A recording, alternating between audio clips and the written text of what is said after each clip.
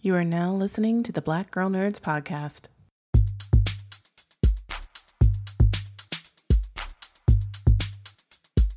5, 6, 7, 8. Holla boys and girls, it's the BGN. Coming from the Marvel world to the DC friends. All the way from Hollywood to the PCN. She defends everyone from sleazy men. Won't apologize for spitting Shonda rhymes. The space that we make is never colonized. Talking games and movies and actors. Better shake your booties for Black Girl Nerds. Better shake your booties for Black Girl Nerds. Yeah, better shake your booties for Black Girl Nerds. Ha. Better shake your booties for Black Girl Nerds. Better shake your booties for Black Girl Nerds. Thanks for tuning into this BGN podcast extra. You know, today is a very special day, and the reason why we are recording this on a Wednesday is because Wednesdays is known for Loki Day. And it is kind of bittersweet because the series finale is upon us. I mean, it's already here, and many of you have already seen the series finale, and maybe some of you haven't seen it yet. You're waiting. But either way, we are going to celebrate the series finale by talking to some creatives behind the scenes. If you haven't done so already, feel free to check out our YouTube channel. Of course, like and subscribe. But check it out because we've had the pleasure of speaking to so many of the folks in front of the camera, as well as the director and the writer of the series. But we're going to talk to the production designer and the costume designer of Loki. You know, there's so many talented people that put this show together, and we are so incredibly humbled and honored to be able to sit down and chat with them. None other than Christine Wada, the costume designer in our first segment, and Kasra Farahani, the production designer. So in this episode, it is hosted by Ryan, and sit back, relax, and enjoy this episode, this BGN podcast extra of Loki.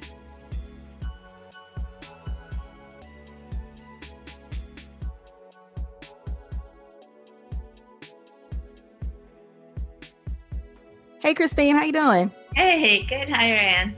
How are you? So good. It's so great to talk to you. These guys looked fabulously evil. I guess I could say that, or kind of a mixture in between. So I gotta start with, because this is my favorite project of yours. How do you go from teaching us about bridesmaids dresses to the God of Mischief? Where does that phone call come from? Well, I mean, you're kind of, I'd say with every single film project you're doing, it's all kind of still the same creative process. It goes from it's storytelling, right? So, and then being able to build those worlds, right? So it kind of doesn't matter. I think, I could probably also design an interior of a house. I don't know, or build a bridge. I could build a bridge too.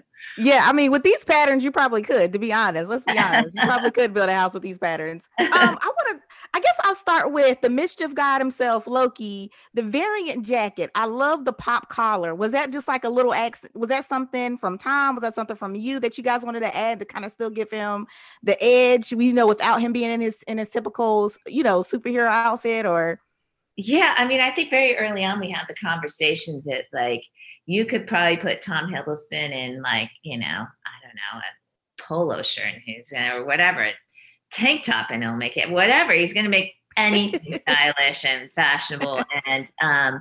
And so really, it was the minute Tom put on that jacket, he popped his collar. I'm just going to be honest. It's just like the minute, nice. He just the minute, instinctual. He had a Loki instinctual moment. And because he really does, I mean, wow, does he know that character? I mean, he just motivate every single motivating part of that character so well that you could, it's a pleasure because you could give him just that windbreaker and he knows exactly what Loki would do with it, And also too about this, and also I know the Minutemen or some of the people in TVA were wearing them, like the skinnier ties. I thought were interesting. That really kind of gave them this really rigid kind of feel to them. They kind of wanted to bust out of it, but it's very uniform and rigid. I felt like their little accent on it. I don't know if that was something you guys just well, this looks stylish and we go with it, or was it something that you really wanted to add to it? I really wanted to, it was very intentional in that it's all cued off of a very specific mid-century vibe. And honestly, it's a tie I pulled from like the mod era that really was that skinny. And Right. so it's just trying to, reimagine and repurpose some of these elements from mid-century into this sort of timeless world that needed to feel a little neutral and just like a mass, right? Like this sort of neutral workspace, right? Right. And speaking of well, maybe not so neutral. I was gonna say, speaking of neutral, maybe not so neutral here. The goddess of mischief, Sylvie's costume.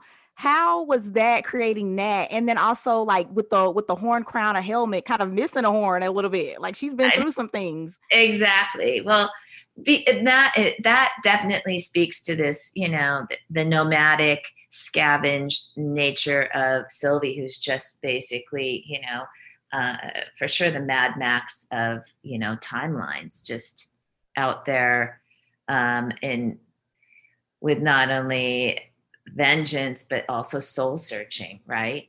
And so for me, the costume needed to feel like a battle outfit but show some history and purpose. So Right. So the armor actually, it has like sword wounds on it, and she's missing her horn, and she's got not high heels on, she has boots on, she's got pants that she could fight in, not in, it's all kind of really to feel sort of scavenged and timeless and tough. Yeah.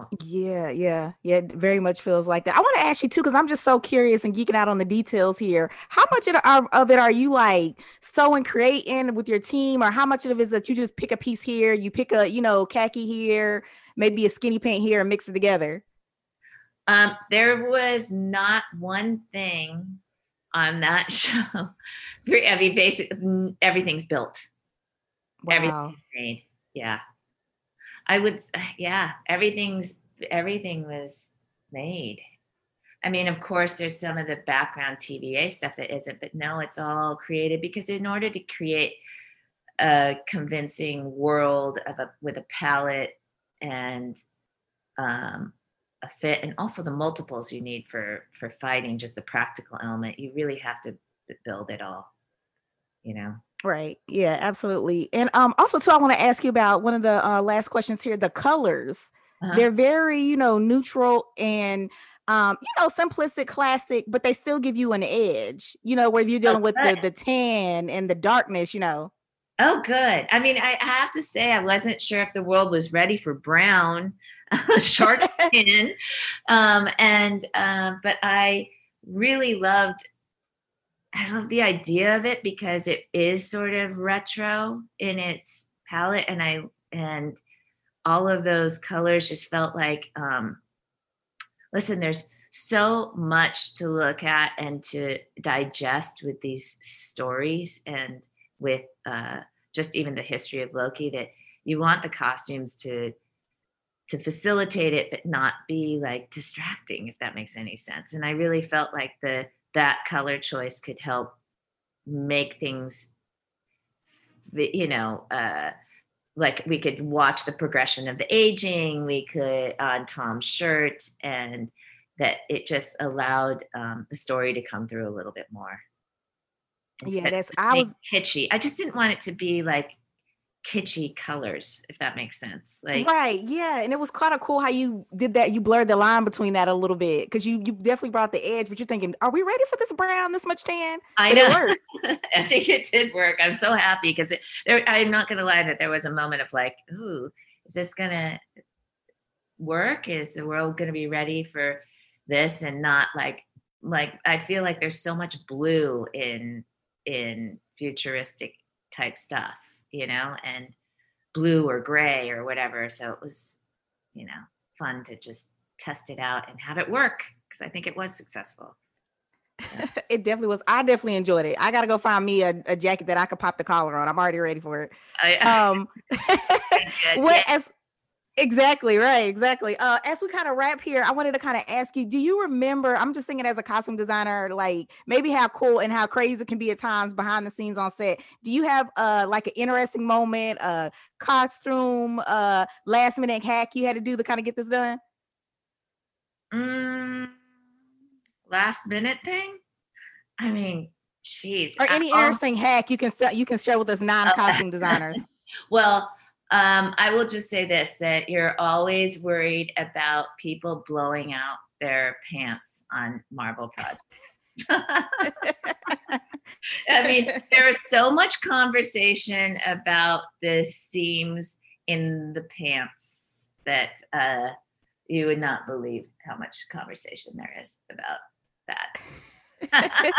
Now it's gonna have me thinking going into the last episode. That's pretty funny. I did not think about that, but Well, now think about it, it's very true. Yeah, because I mean, Tom's wearing like suiting. It's not stretchy fabric, So, Right.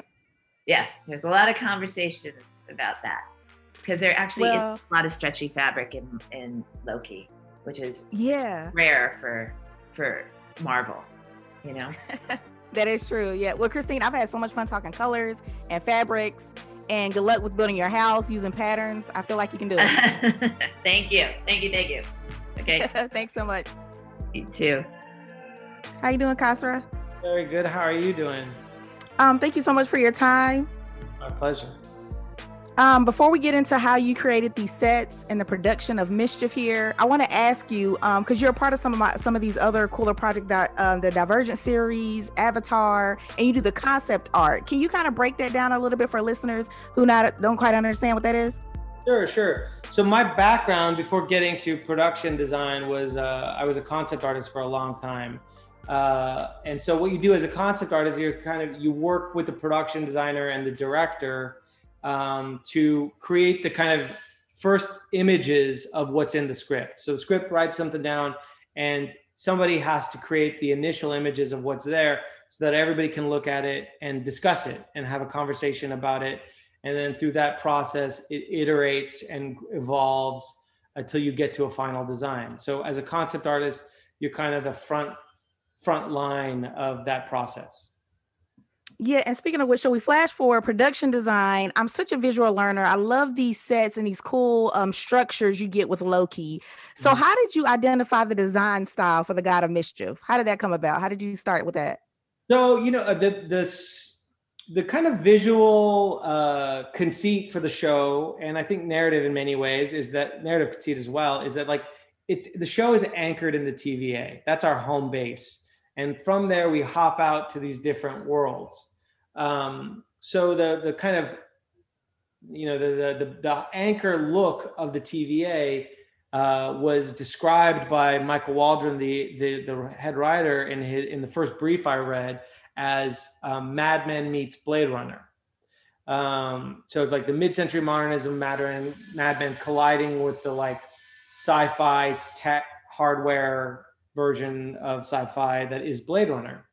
And Kate Herron, the director, and myself, both independently, even before we'd met, felt that another really critical influence for this material was Terry Gilliam's Brazil, because it has this really strong, beautiful anachronism, different things from different times colliding into each other in really strange ways.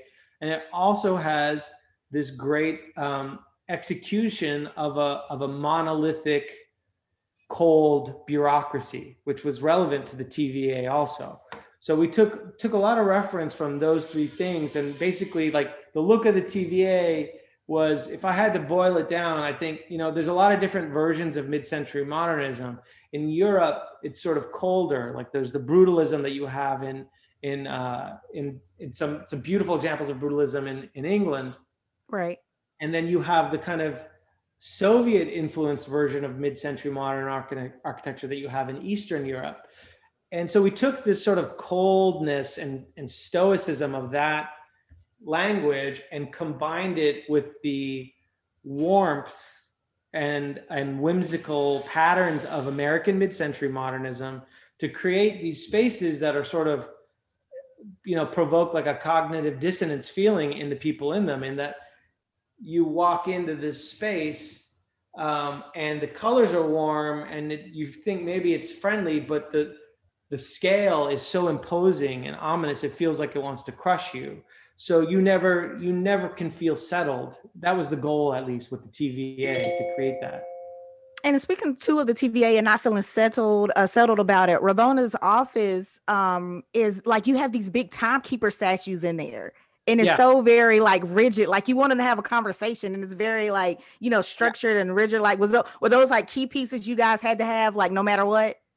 Yeah, I mean, that was something that we proposed, it wasn't in the script, but basically, her office represents the most swank, beautiful, high-end space in the TVA because she's a very high-ranking person. So we wanted to take this, all the luxe visual elements of mid-century architecture with shag carpeting and a conversation pit and beautiful built-in reel-to-reel and hi-fi and her bar built in, and these lovely bookshelves. And then to contrast that, we brought in these like weird elements, which were these sculpted stone timekeepers, to contrast these two ideas of like the whimsical mid-century modernism again, and the stoicism, and this idea, it even says it on some of the propaganda posters, that they're always watching. So right. Like, the timekeepers, those statues, they wrap around her desk. They're constantly over her shoulders, watching her, and she stares out in the same eye line as they stare out. So she's like aligned with them in that way, visually. And another kind of location in set I want to talk to you about here as we wrap up. What are the challenges of creating something like Lamentis 1? It had this very like ghostly, very scary, it's a panic mode to it. How did you kind of create that?